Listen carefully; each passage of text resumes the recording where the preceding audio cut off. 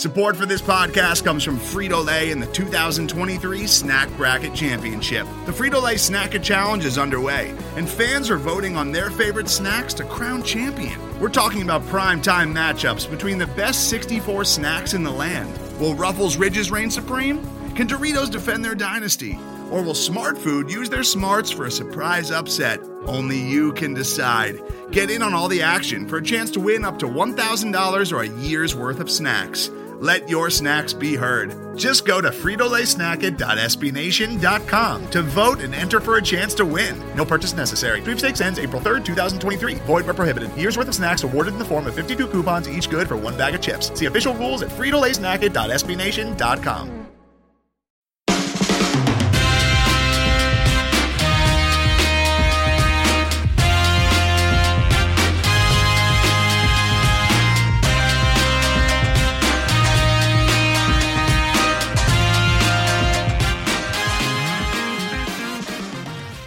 All right, we're back with an instant reaction podcast. It's been a while since we've done one of these, but it is week 15, coming off a big win against Cincinnati. And, Spags, the win wasn't really in doubt going into the week, but it was really how the Patriots played. And I thought, they struggled early, but at the end, it ended up being a pretty good win. Yeah, the first quarter was definitely ugly. You had a good first drive there on the White touchdown. Finally executed a screen that seemingly as they haven't had much success with this year. The defense gives up a long drive, kind of got torched through on the ground there. And the second quarter wasn't great. Brady missed Sanu for an easy 6. The red zone offense just wasn't there. Took a 3-point lead in the second half, but then they came back out and really executed, I think, on both sides of the ball. When you've been talking about it all year, that the Patriots' second half defense has been great all year long, and particularly even these last 6 games here where they've struggled a bit. The second half defense has been great against all the teams they've played, and that again continued today. Obviously against a lesser opponent that you thought they'd be able to shut down right away, but even the running game, which they were having some real difficulty stopping in the first half, they really shut it down in the second half.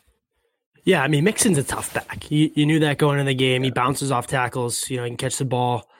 He's a guy who's going to have 1,000 yards from scrimmage on a terrible team. He's really good. One of the better backs they're going to face all year. So you kind of expected some problems there, but I just think the secondary again was just so locked down. Gilmore with 2 unbelievable plays on the ball, and then J.C. Jackson again.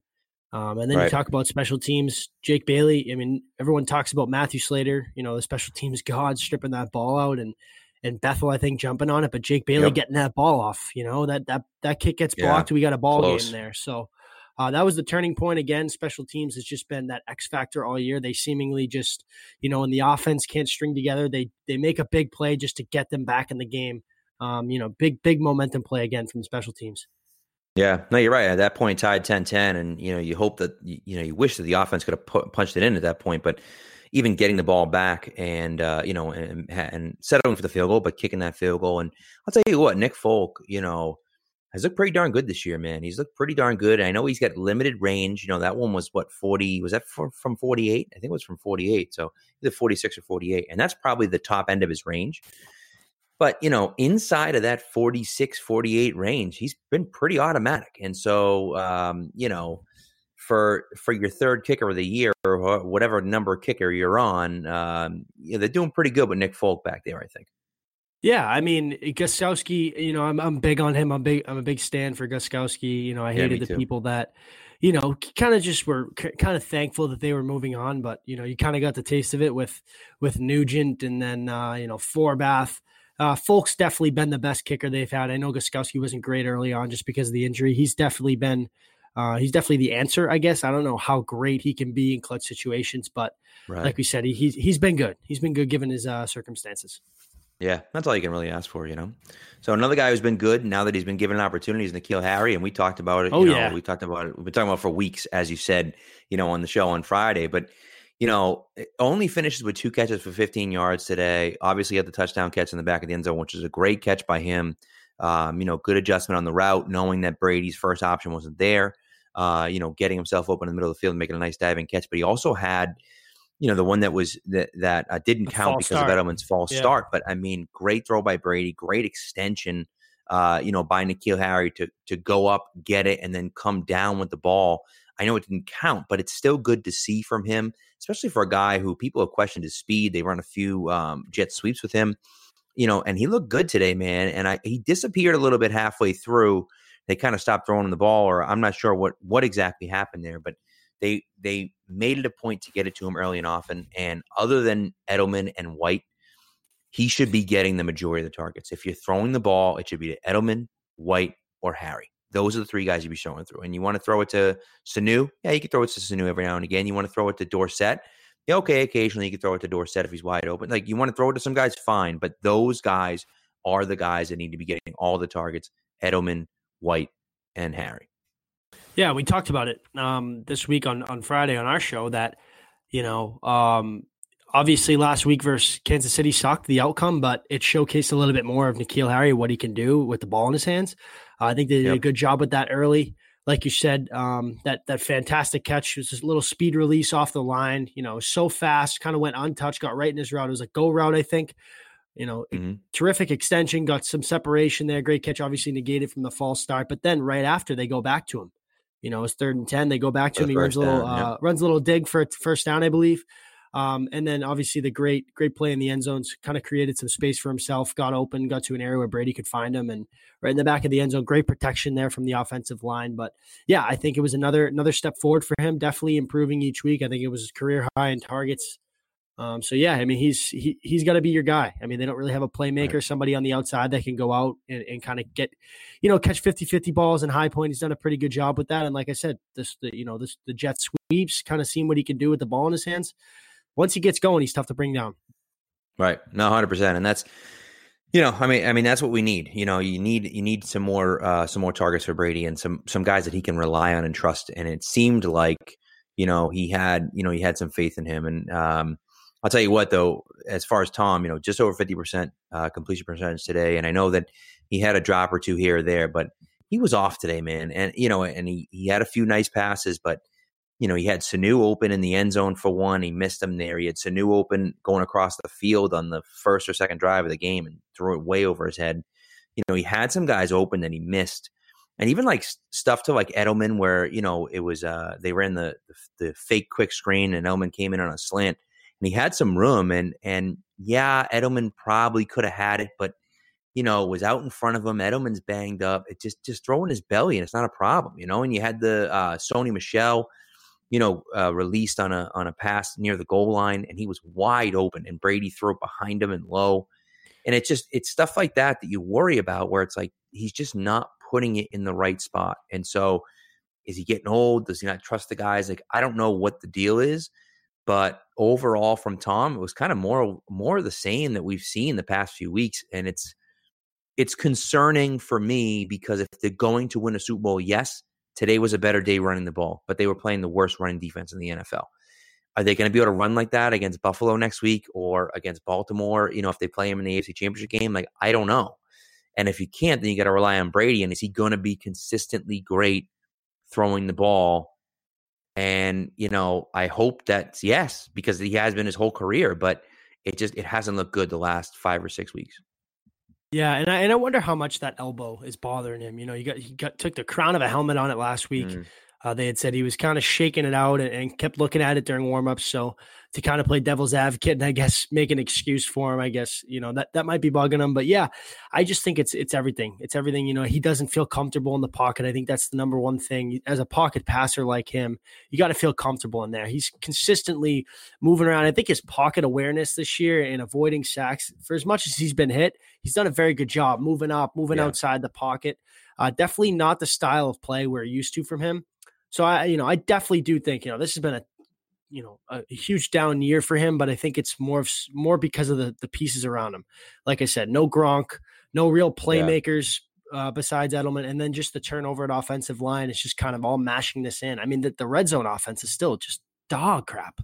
They get down to I think it was the 4-yard line, and they scored on N'Keal Harry on third and goal. They just can't find a consistent play down there that's almost automatic. They're so discombobulated when they get in the red area. And that's something that if you can't do that to win a Super Bowl. Right. No, 100%. You have to, you have to be great down there. And again, it comes down to options because usually in the goal line situation, it comes down to who are the guys that are going to get open in that situation. And you don't have a ton of those guys right now. And so I think that's definitely a concern. And so, we'll see. But I think, we talked about it on Friday. You talked about it on Friday, but they need the bye. They have to get the bye. So they have to win out because they can't be the 3 seed. They need that week break, even if, whether it's for Brady's elbow or whether it's for, Edelman trying to get healthy or, Shaq Mason, we talked about the offensive line, and Shaq Mason has been terrible all year long. And he went down with an ankle injury again today. It's probably that same ankle that's been bothering him all year. So you hope that, he can play well. And Marcus Cannon, I don't know what happened to Marcus Cannon. But he is all of a sudden, Jesus Christ, they might throw out Marshall Newhouse at right tackle. Marcus Cannon's been that bad. So it's like, I don't understand what the issue is. Maybe he's hurt too. I'm not sure what's going on, but they have been dreadful in the offensive line. And that's something that maybe you can't fix that with a bye week. But if Shaq Mason's been hurting, well, maybe that bye week can really help them out, Yeah. And I think, like we talked about on the show, this is a team that needs the bye. I can't think of another team. And it looks like as long as they take care of business next week, right, they should be able to lock that in. Obviously, with Miami week 17, there's not much of an issue there. But this is a team that needs to get healthy. Edelman, like you said, played. He's been banged up. Cannon's just been off. Shaq Mason's got the ankle.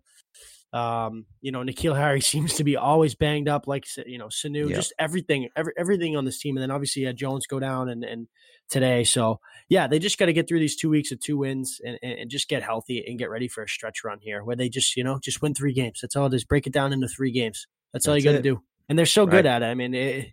You want to write them off. You don't think they can get it done, but every year they prove you wrong. So we're going to keep believing. Yeah. No, you kind of have to at this point, So they've been consistently good for so long that you just kind of have to believe in them at this point. So, but I think that's all we got, man. Look, it was. I know it was not a guaranteed win, but it was basically a guaranteed win. I get that.